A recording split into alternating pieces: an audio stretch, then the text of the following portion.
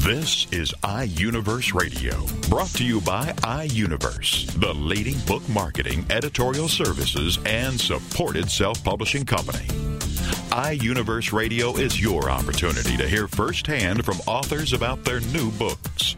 It's an in-depth discussion about the author's passion about the development of his or her story in their own words. It's an inside look into the characters and the plot and how the story all came together. Here is iUniverse Radio with host Steve Jorgensen. The title of the book, They Shall Bear You Up, Memories of a Catholic Priest. And the author is Fachtna Joseph Harte, a Monsignor, and we welcome Joseph to iUniverse Radio. Hello. Hello, Steve. Good to have you with us, Joseph. This is quite a story. It's your story, your memoirs of your life as a priest, and also right from the early beginnings when you were 9 years old. But before we get into some of the details, let me read a couple of things that you have written. In this memoir, Joseph narrates his journey to priesthood, from answering the call to walking the roads with the Lord, proclaiming his kingdom, listening to him in one's heart, and going among his people with compassion and love.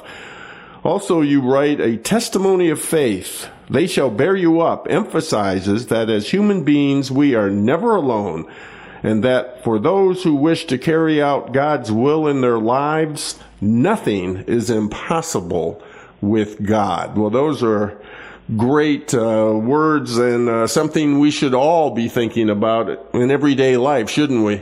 Well, they're straight from St. Luke, so you can't go wrong on that. You can't go wrong.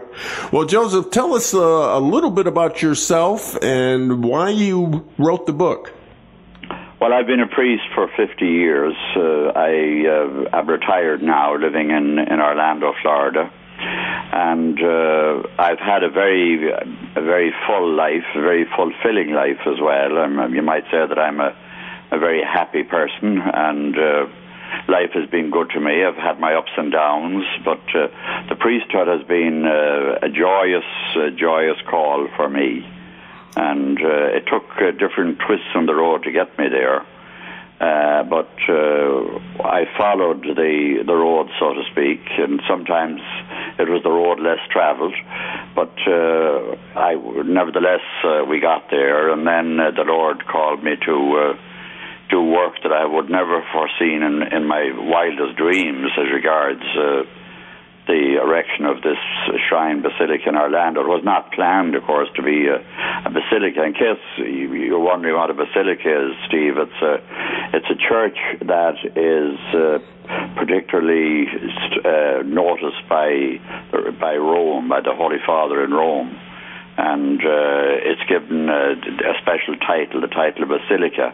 A basilica church, in other words, is a church that really is under the auspices of the Pope himself. And if the Holy Father, for example, were to come to Florida, this church here in Orlando would be one of the churches he would come to, because it's a basilica. And you might say it's his church. But I had no notion that I would see that in my own lifetime, or that anything like that would take place. We were trying to really fulfill the needs of the tourists. And, Walt Disney World opened in 1970 or 71. I think it was 71, actually. And suddenly, thousands of people began to throng to Orlando.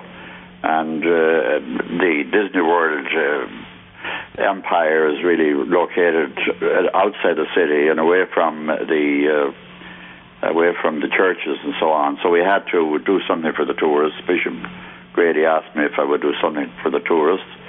And we began that work in 1975, and it led to the completion of what's now the Basilica of Mary, Queen of the Universe. You make comments about, in light of some of the controversy, some of the news about priests, Catholic priests who have struggled, and often people won't step forward. Men won't step forward because of that. Parents aren't encouraging. What are your feelings about that? But sometimes I think that sometimes, and I've seen it once or twice, where parents discourage their sons from becoming priests, or advise them at least to delay it for a while until they experience the secular life for a while, and that results normally in the young man never coming back again to the priesthood. Occasionally they do, but I think the vocations have gone down in the church. That's one of the reasons I think that vocations in the church have diminished, is because young men are sort of warned off by those they love and those who love them to be careful, so to speak, as if it were a very dangerous sort of a calling. And as against that, it's a very wonderful calling. It's a calling that can bring great fulfillment and great satisfaction to one's life if one stays close to God. Your book is filled with many and varied stories, and you show that the priesthood is not for weaklings. Well, that's true. Again, the church is very human.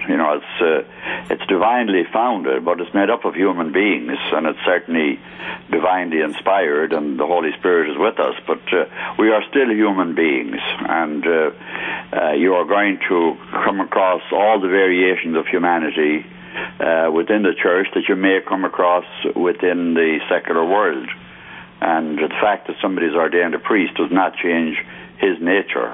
So that's the other side of it. So you have to be prepared to deal with these problems when they come, when you meet them, and that you're going to have to be ready to sort of face them down and to know who you are yourself as you come up against them. It seems that your book is very comprehensive. It's over 300 pages long, and as we've already pointed out, many stories, varied stories. Let's talk about a few just to give people an understanding of how you decided to choose certain experiences. Now, you talk about Marcia Peterzak, is that right? Yes, that's right, yes. Marcia. Marcia Peterzak, and she gets her own chapter. Now, tell us about why you did this. Because I believe, as you go through life, you meet people who have a particularly effect for good upon you.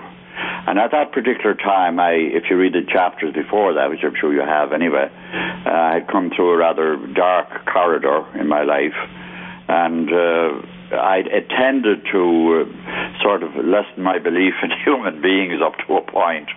And she came on, she was like a breath of fresh air. She had a very positive outlook on life, and she had and has a very deep Catholic faith. And she was a lady and is a lady who knows exactly where she's going.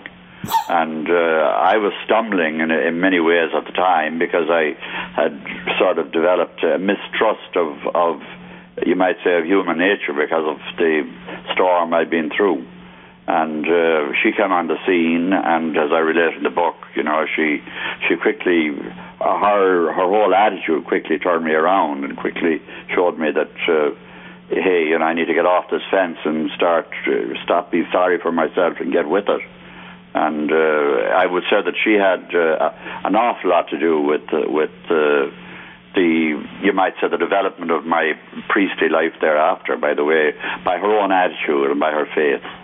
Well, people can have a profound effect upon us, especially when we're maybe seeking more about ourselves or going through some challenging times. Now, this Basilica of the National Shrine of Mary, Queen of the Universe, and of course it's well known now throughout the United States and even abroad.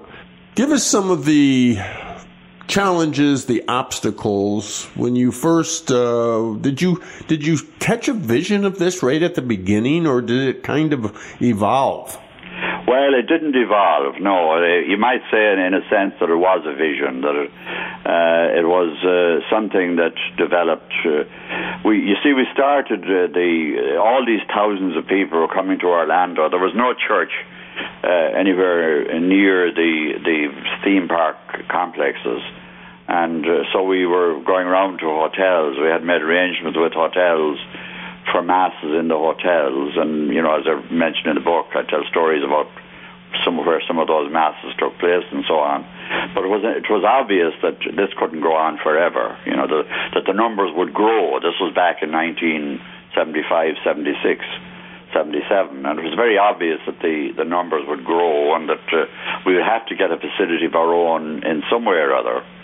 So having that idea, that the certainty that we had to do something, we decided, why not do something really good, something worthwhile, that if Cinderella, who's a fairy tale, could have a castle, why couldn't the Lord of Love have his own place too, and make it really worthwhile for Catholics all over the world to come and see. And that's how the whole notion sort of started. Now, your book, again, starts from your early beginnings and, of course, talks about your upbringing, your experiences of the Irish strife against the British. Now, what kind of an impact did that have on you? Well, it depends on how how I would accept that question. It had an impact in that, I came from, my father he came from a rebel family. I tell the story there of his brother in the book, and what happened to him, and how he was treated. And if you've seen the movie The Wind That Shakes the Barley, that was him, the man who was captured and tortured. That was that man. My father was a very quiet man, the kind of man you wouldn't expect to be, you might say, a rebel, but he was a very quiet man, but nevertheless he had very firm beliefs, and he believed very much in the freedom of the individual. And he believed, of course, in the freedom of Ireland as well, and so did his family. And as a result of that, I think all of that was passed on to his family. So, of course, I grew up with that too. And so I grew up with that whole notion of the uniqueness of the individual, and that we're all special, and that we all have our own rights and should be treated accordingly. Was there much opposition against what has become the Basilica, and if there were, why? Well, in the beginning, that's one of there was a lot of opposition at the beginning. It was sort of subterranean opposition, if you like, but it was there, it was very strongly there. I think, I suppose, in a way, the idea was big. The idea was sort of very new, and it was therefore something that people had to latch on to. And on top of that, you always get the very human side, where people tend to be jealous, or say, well, why is he doing that, or who does he think he is, or no prophet is accepted in his own country. And that led to a varied amount of opposition. Now, the bishop, of course, was very good at the time. The bishop was a really good man, and he supported the idea, and he approved of the idea. But there were people within his office who, I would say, were very much against it, and would have liked to have torpedoed the whole idea if they could. And there was even an investigation about the church? Well, that was afterwards. That was a whole different administration. That was the mystery. That was the investigation came after I retired. It was an investigation into my methods of administration, and I never heard any more about the investigation, which means that it died on the vine, obviously. That, as I said in the book, is one of those mysteries of life, that somebody had an idea somewhere, and as I mentioned, it's the human thing again, possibly of jealousy, or I'm going to get even, or I have no notion why that took place, but I wasn't notified. It seemed to be against every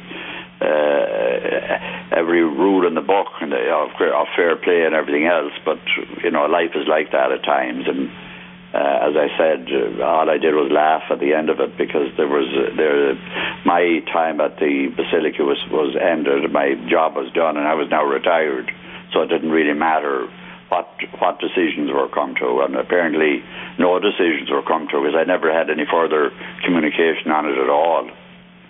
Joseph, we have about a minute left. Give us some concluding thoughts about your life and your memoirs, your book. Well, I think that I've had a great life. I've been blessed to meet some wonderful, wonderful people. And as I say in the book, I'm a different person now to the man who began my priesthood. And I'm a different person to the man who began work on the tourist ministry in Orlando, because of all the wonderful faith and the wonderful enthusiasm for the kingdom of God in the people that I've met. And the people who helped me to build the shrine are very, very unique people. And it was sort of a miracle in a sense that all of these people happened to be there just when they were needed. And I'll go to my grave with gratitude to God for having blessed me with the success and with the friends and with all the graces that were poured into my life.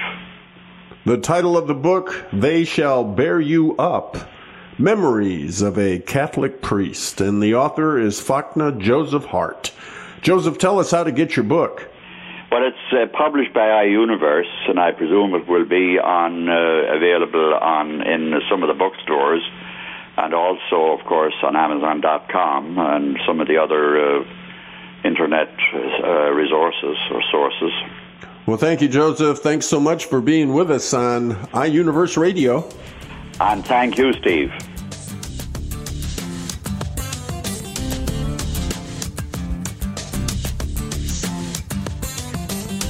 You're listening to iUniverse Radio. We'll be back right after these messages. Ready for the most current feel-good gossip? Then check out Daytime with Donna, with your host, Donna Introcaso, and sidekick Nina Fry. Every Friday afternoon at 2 on Central on TogiNet.com. You're simply the best. Better than all the rest. Donna is a charismatic, market-driven entrepreneur who was part of the team that founded iVillage.com, which is the largest content-driven community for women today. Donna and Nina are here to empower you, motivate you, and encourage you in all aspects of your life. It's like Oprah on the radio. Plus, your chance to win great prizes, all the way up to a $500 Visa gift card. For more on Donna Introcaso, check out her website, introinc.com. Then join us for the show, Daytime with Donna, with your host, Donna Introcaso, and sidekick Nina Fry. Friday afternoons at 2 on Central on TogiNet.com. Evermore. People have the means to live, but no meaning to live for. These are the words of Dr. Viktor Frankl, the inspiration for the movie Victor and I. That's VIKTOR and I, movie.com. And Talk Sense Radio, The Meaning Connection, with host Mary Simaluka and frequent contributor Alexander Vesley. Friday afternoons at 3, 2 Central on TogiNet.com. More and more people today are discarding their quest for money, possessions, and things, and are instead beginning a serious quest to find meaning in life. Until now, these discussions were historically in the hands of priests, ministers, and scribes, then to philosophers, psychiatrists, and psychologists. Now, these deep discussions are where they should be, in the hands of individuals, on the air with you. Talk Sense Radio, The Meaning Connection, with your host, Mary Simaluka, and frequent contributor, Alexander Vesley. Friday afternoons at 3, 2 Central on TogiNet.com. Welcome back to iUniverse Radio with host Steve Jorgensen. The title of the book, Comprehending the Climate Crisis. Everything you need to know about global warming and how to stop it. And the author is Dr. Bradley J. Dibble. And Dr. Dibble joins us now on iUniverse Radio. Hello, Dr. Dibble. Hi, how are you, Steve? Well, great to have you with us. This certainly is a very controversial subject, the climate crisis.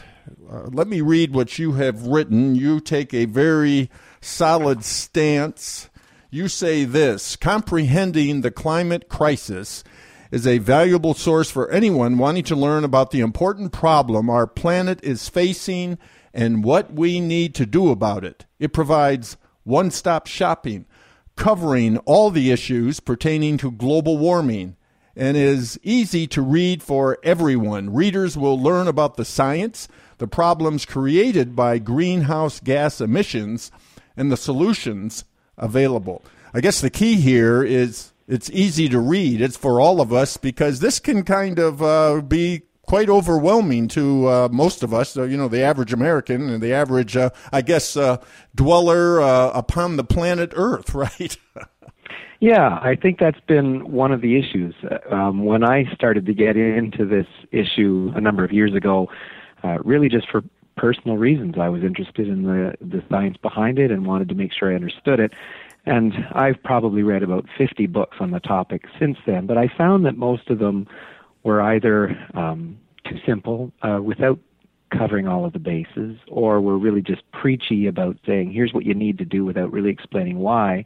And any of the books that did explain were almost exhaustive, usually written by climate scientists, and so they were very heavy in the science, and they were very long, and I think the average person who wanted to start learning about this would have been intimidated by those books on the shelves and wouldn't have picked them up. So essentially the book I wrote was the one I wish I could have read first when I wanted to start learning about this, because it covers it all without getting too bogged down, without being too lengthy.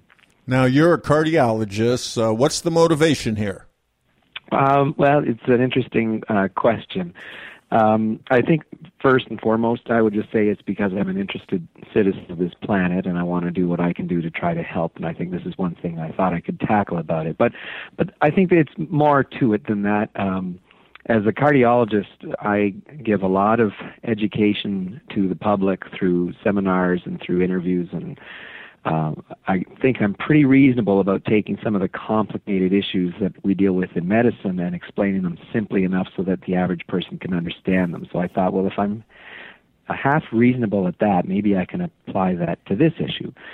And then I think also as a physician, I think our duty is to care for not just those who step foot in our offices, but for everyone. There's a lot of physicians who've gotten on board about things like smoking bans or wearing helmets, and those are things where those aren't their own patients, but they're trying to help society at large. And I think that this issue of global warming is now so important to me now that I'm so much better educated on it. I thought I've just got to do what I can to help. The first people who are going to be affected by global warming with respect to health issues are patients with cardiac and pulmonary problems, and I see those sorts of patients. So yeah, I think there's a good tie-in to me as a physician, but you're right, I'm not a climate scientist. I think maybe that's one advantage about this book, because those books tend to be, as I said, a little too exhaustive in the material.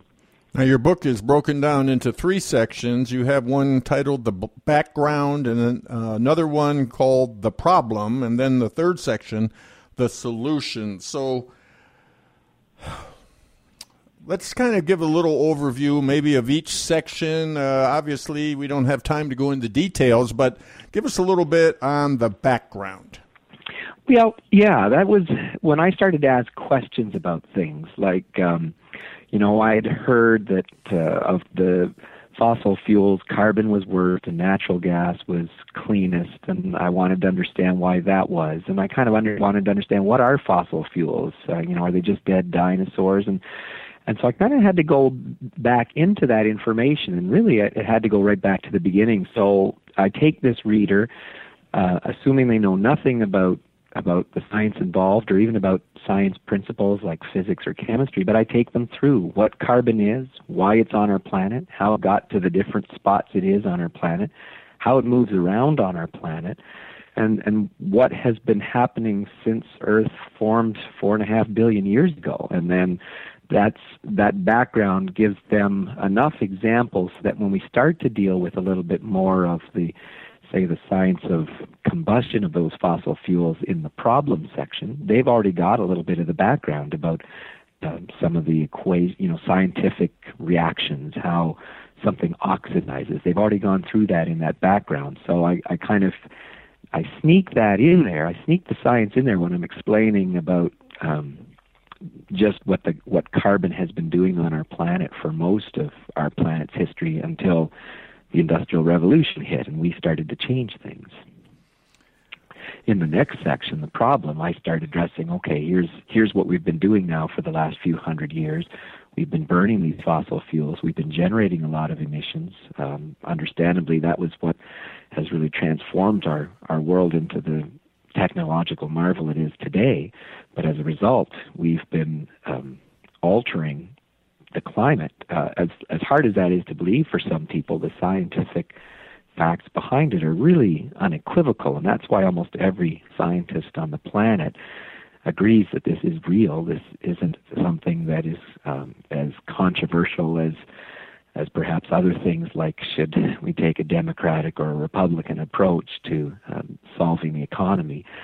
And so what I end up covering in this section about the problem itself is making sure people are up to scratch on all of the facts. What happens when we burn fossil fuels?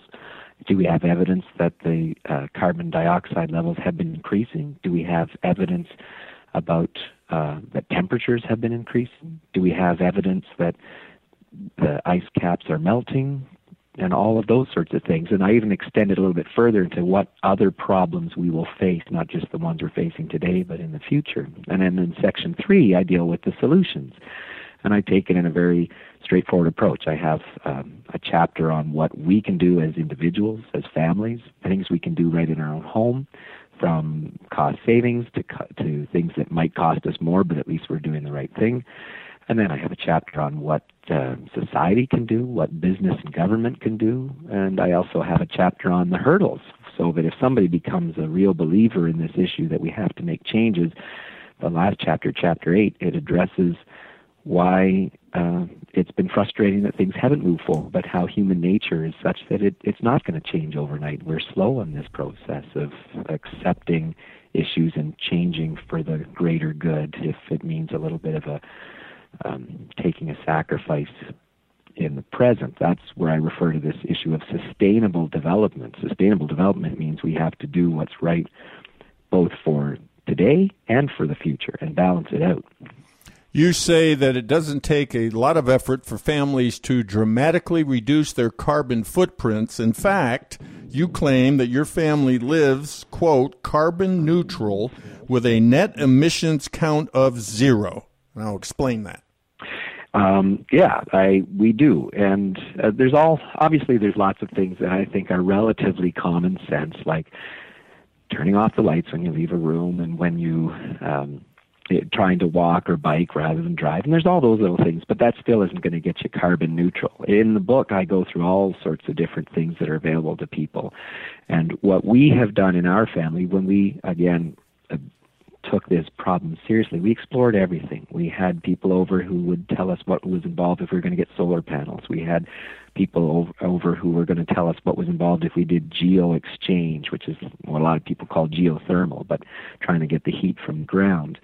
And all of them were obviously very pricey to explore. And what we ended up deciding to do is go with something that's available in almost every province in Canada, I think, except one, called Bullfrog, and I refer to it. And I would anticipate that there are companies in the U.S. that are doing this too. But what Bullfrog does is it can supply you green electricity and green natural gas. So essentially, when you're purchasing from them, you're drawing from the regular grid, both in electricity and in natural gas, but everything you draw from is immediately replaced by electricity that's completely generated in green ways, and also the natural gas is generated in green ways, so that we're not really adding to the grid in that regard. So we still pay our normal utility companies like everybody else, but we pay an extra fee to Bullfrog for this green electricity. So that's the main way, because electricity is huge. And if you use natural gas in your homes, again, although it's better than carbon, it still generates emissions. So that's how we dealt with that part of it. With respect to our fuel consumption for our vehicles, we purchase carbon offsets. So again, this is where we pay to a company. We know how much fuel we consume in the average month, and we pay a company so that the amount of carbon dioxide we generate from that process is offset by things like planting trees. And often those are in totally different continents, far away from where we live, but because it's a global problem, that's okay. And likewise, when we travel, we can purchase carbon offsets for those trips so that when we are flying on vacation, say down south in the middle of the winter, we can purchase that so that we're not generating emissions from that either. Now, all of those solutions, as you can appreciate, are costly, and so that's not necessarily something everybody can do, but that's what we've managed to do because we take it seriously. And every purchase we make now is as energy efficient as possible. The last car we got was a hybrid.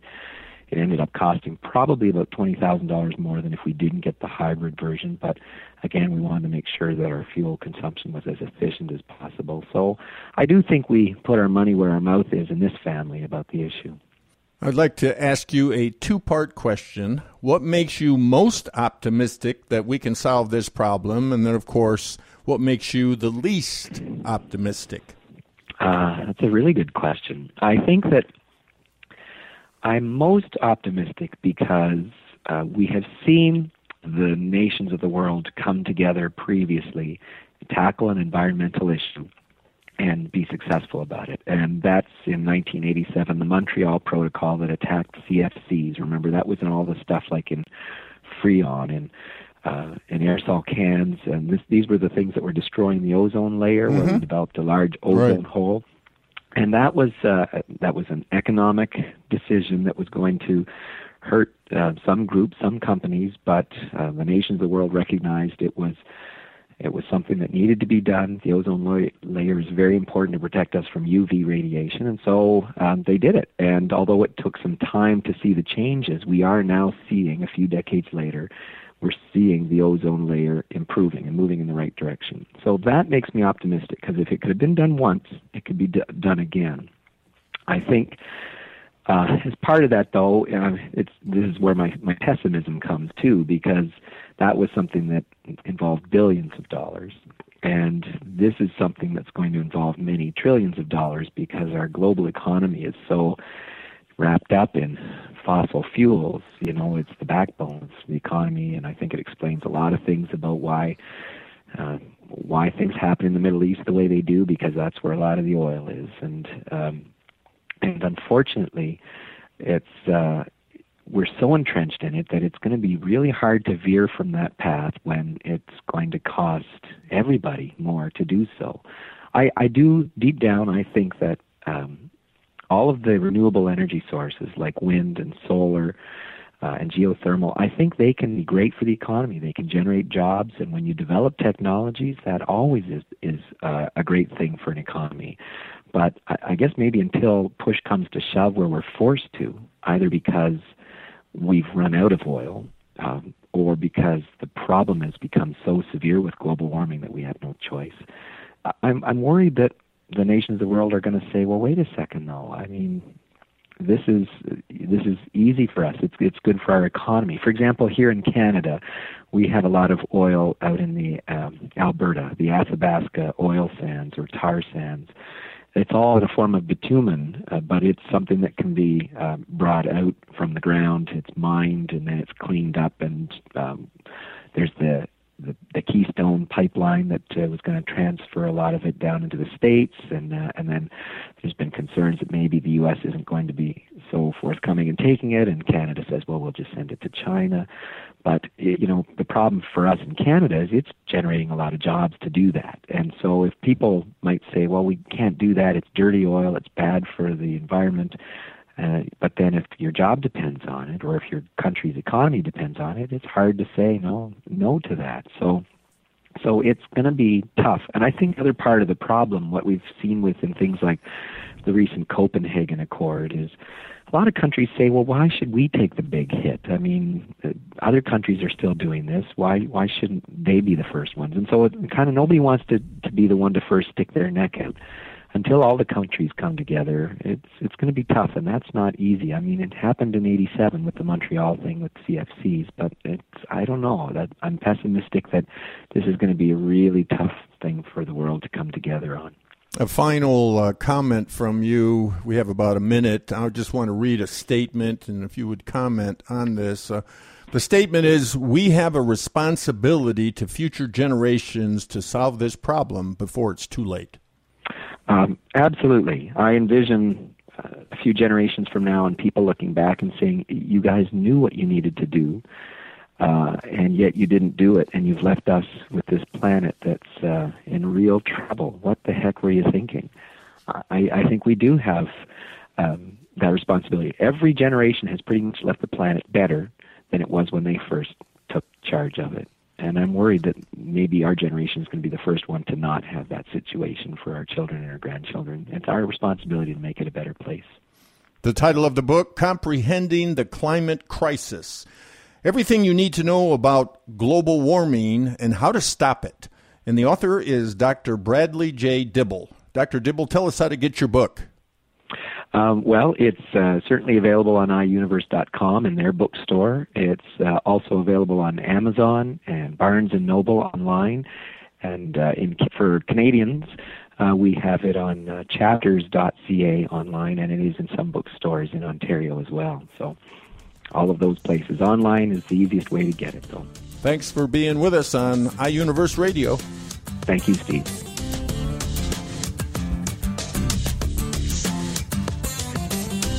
You're listening to iUniverse Radio. We'll be back right after these messages. How to invest, where to save, where to get the right insurance, what to do about taxes. Should I relocate my business or ever purchase a property? That's where Go to My Radio Show comes in. Join host Chris Holt Tuesday afternoons at 1 Pacific, 3 Central on GoToMyRadioShow.com. Choose the right financial professional and learn more about the products and services while learning the terminology and strategies used by these professionals. Go to My Radio Show is unbiased, and Chris Holt, your host, will ask the hard questions and take calls to help you connect with the right professional who can help you better handle your financial and business choices. Go to My Radio Show is not a financial services company and does not offer any financial advice, but we will help you make the right choice when it comes to planning your financial future. And most of all, choosing the right program and the right professional for you. Go to My Radio Show with Chris Holt Tuesday afternoons at 1 Pacific, 3 Central on GoToMyRadioShow.com.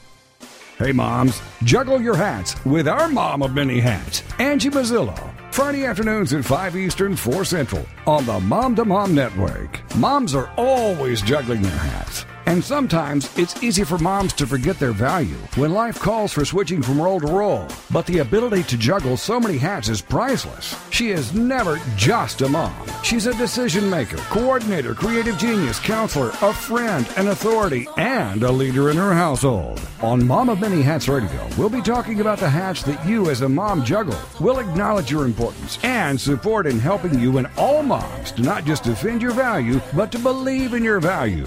For more on the show and Angie, check out her website, azmamamanyhats.com. She is a strong woman. She is powerful. She is wonderful. And she is valuable. Mom of Many Hats with Angie Mazzillo.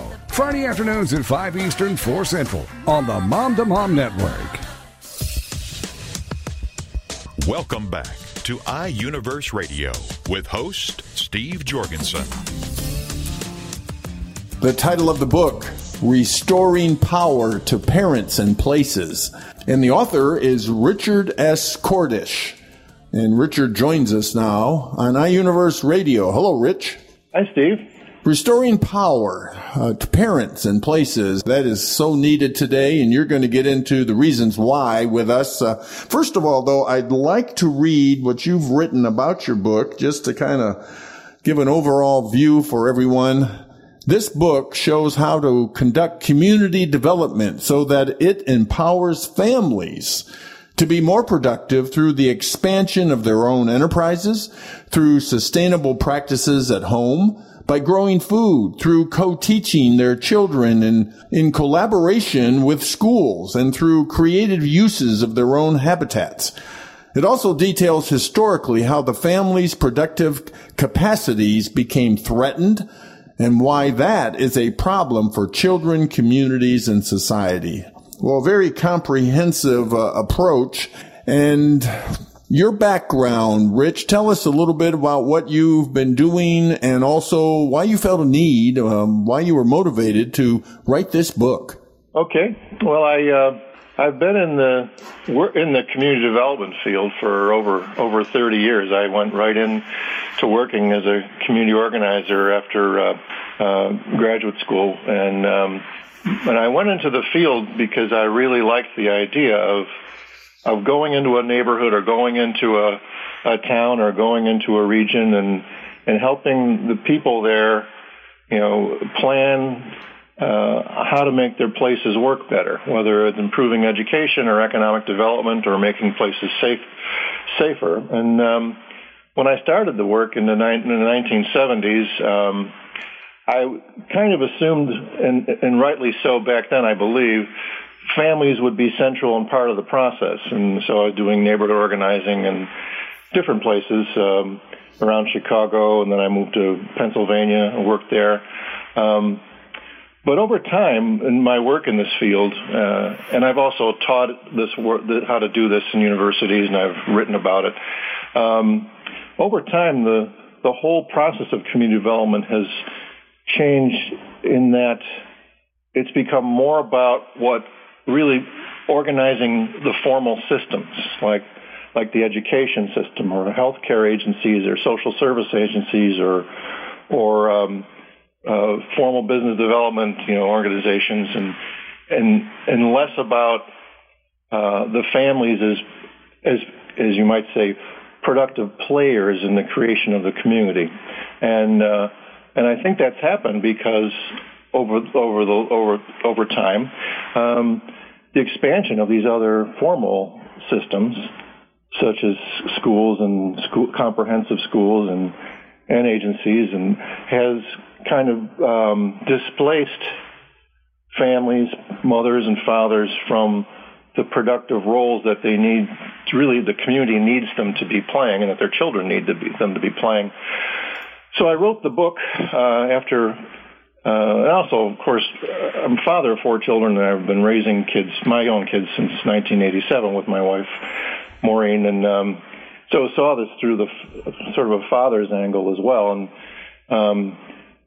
really feel like the field needs to be kind of confronted with this importance of the productive family and engaged in some debate and conversation about what happened there and why are families not present as they had been as producers of not just in an economic sense, but also of food or of education or of safety or other things that a community needs. And then how do we start to think about community development as a process that can rebuild those capacities in ways that make sense today? So the family basically is that foundation for that foundational unit, that basic unit of that neighborhood, and how goes the family? That's how the neighborhood goes, in the community, in the state, in the nation. I agree with that's right, and that on the one hand is a statement that lots of folks will, of course, agree with. On the other hand, in a reality in the community development field, you often find that the real practice of community development involves mostly people working in their formal positions in their agencies and schools and other kinds of capacities, and families aren't there. Or they might be spoken of as clients or consumers, but not as co-producers of what the community needs to be generating for the community to work well. One of your chapters is titled "Creating Productive Roles for Mothers and Fathers. How Does Power Matter?" Yeah. Well, the power is real central to this whole book, and power can be in some ways kind of a difficult concept for folks to grapple with, but I define power in there, and I draw on some research from a writer, philosopher, Stephen Lukes, and basically power, the way I look at it is when one entity has, the entity being an organization or an individual, has the ability to get another entity to behave differently. And sometimes power can be exercised effectively so that people are being moved to behave or to realize their goals in a positive sense.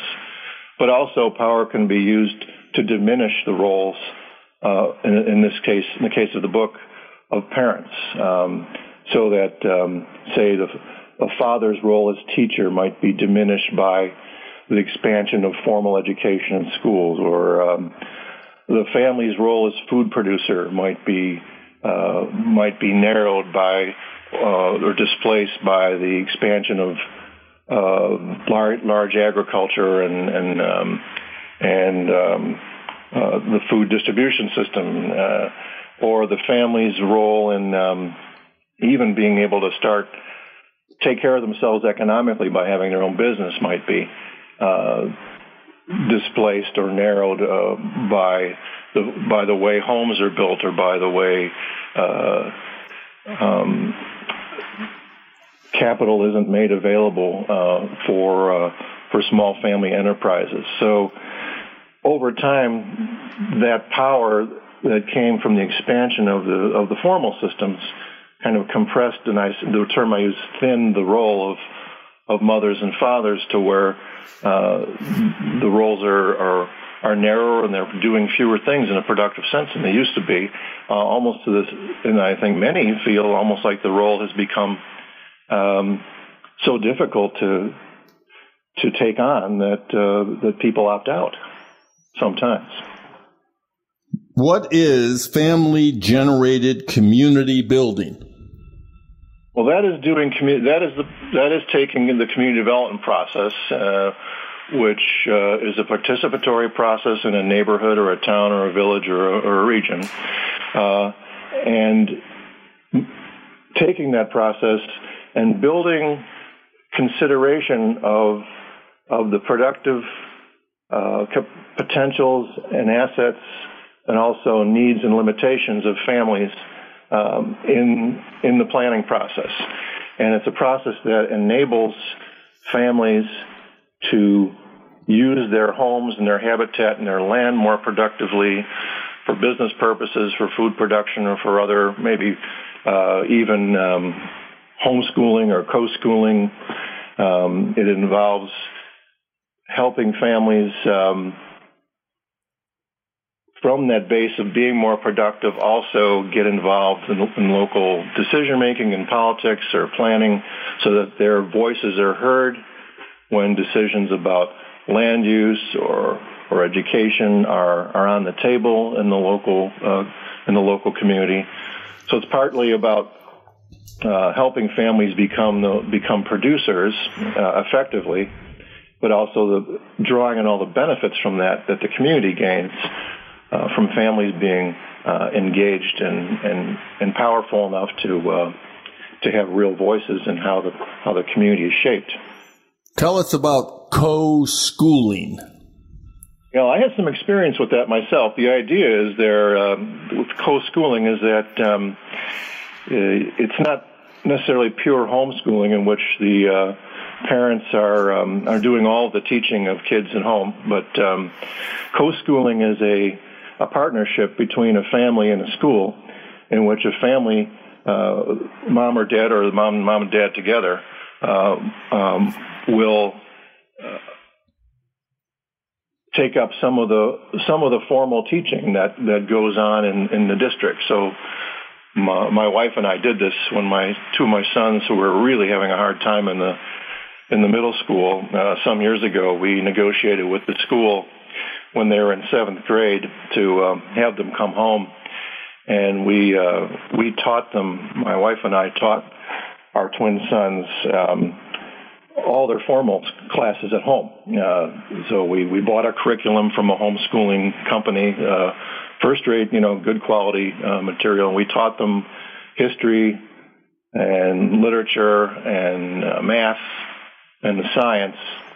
And then but then we didn't want our sons to be cut off from the school or from the kids in the neighborhood and everything. So they would go to the school for their art and music and physical education, and we had kind of team meetings with some of staff there occasionally about how the teaching was going, and they were comfortable with the materials we were using, that they were, good enough quality educational materials.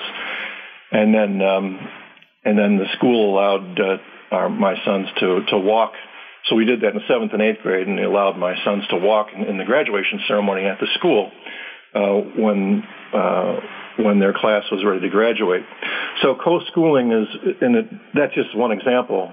Co-schooling really is much more possible, I think, than people might realize, given how many good homeschoolers out there, how many good homeschooling materials are out there. Co-schooling is an arrangement where the parents do some of the schooling, and the school does other aspects of the schooling, and together they work out this kind of partnership. Well, and really hoping to ensure the greatest product of a family, the children, and eventually they're going to hopefully be productive members of society. Right. Yeah, and so whatever it takes. Absolutely. I mean, that's in the end. That's what we're supposed to be doing here. Exactly. Yes, and you're pointing that out very emphatically and helping us catch a greater vision of this. Now, how could a poor community in a inner city use family enterprises to make its neighborhood safer and more economically vital? Yeah, well, they're fortunately now which is different from when I first entered the field. There are a lot of say community development corporations and other kinds of even units at like community colleges that are pretty good at training people in how to start enterprises. And there's a lot of land in inner city communities. There's a lot of space, even sometimes buildings that are not being used at all. And there's a lot of enterprising energy in inner city communities. And so there are assets there, and there are people who want to sort of get more control of their lives, and there's a lot of interest in small family enterprises. I had some experience when I was working in state government for a little while. We funded an entity called the Family Enterprise Institute in a inner city community in Chicago, and the program was over-enrolled almost immediately because of all the interest. So, and people might start cafes. They might they might produce food that they might consume for themselves, but also put some on the market to sell through the local farmers market. There's an explosion of the kinds of businesses that can be run from homes now. There's a lot of literature out there on how to do that, and you don't need advanced college degrees to do a lot of those kinds of business, to set up those kinds of businesses. So there's a lot of energy there in the inner city community for this, and also some assets kind of laying around because of the community has not been invested in for some time. Another project I'm involved with right now is one where it's called Sweet Beginnings, and it's an inner city program in Chicago, and there they use vacant land to run an apiary and grow honey, and then people are involved in the business. It's actually an LLC, a limited liability company, Sweet Beginnings LLC. They make personal care products from the honey, very good quality ones, and gotten consultation from how to set up how to do this well from really good companies. For instance, Boeing has been involved in this, and the city of Chicago has been investing in this. So there you have just land that has been used to produce honey, and then the honey has been used to produce good quality personal care products that are sold in a competitive way with other products out there on the market. Rich, give us a closing thought. Okay. Well, with all this is really, Steve, what all this is really about is the productive family. The community needs to function well. The community and the kids in the community need families to be lifted up and supported as producers or co-producers of everything really that the community needs to work well, and that is teaching kids good behavioral principles. It includes making communities safe. It includes helping the citizenship develop, and also, of course, helping the community's own economic vitality remain sustainable. So, the bottom is the productive family needs to be focused on, lifted up, not forgotten, and really looked at very seriously by the professionals in community development, but also anyone else in the political arena or just in local towns and villages. Anyone interested in families, we really need to be kind of locked in and concerned about rebuilding the capacities of families to be producers. The title of the book, Restoring Power to Parents and Places, and the author is Richard S. Kordesh. And Rich, tell us how to get your book. It's available online through iUniverse. My own website can provide you a link to it, richardkordesh.com. It's also available through other online retailers such as Amazon, Barnes & Noble. Thank you for being with us, Rich. I really appreciate the time. Thank you very much, Steve. iUniverse Radio is brought to you by iUniverse, the leading book marketing, editorial services, and supported self-publishing company. iUniverse Radio is produced by TogiNet Radio. Radio with a cutting edge.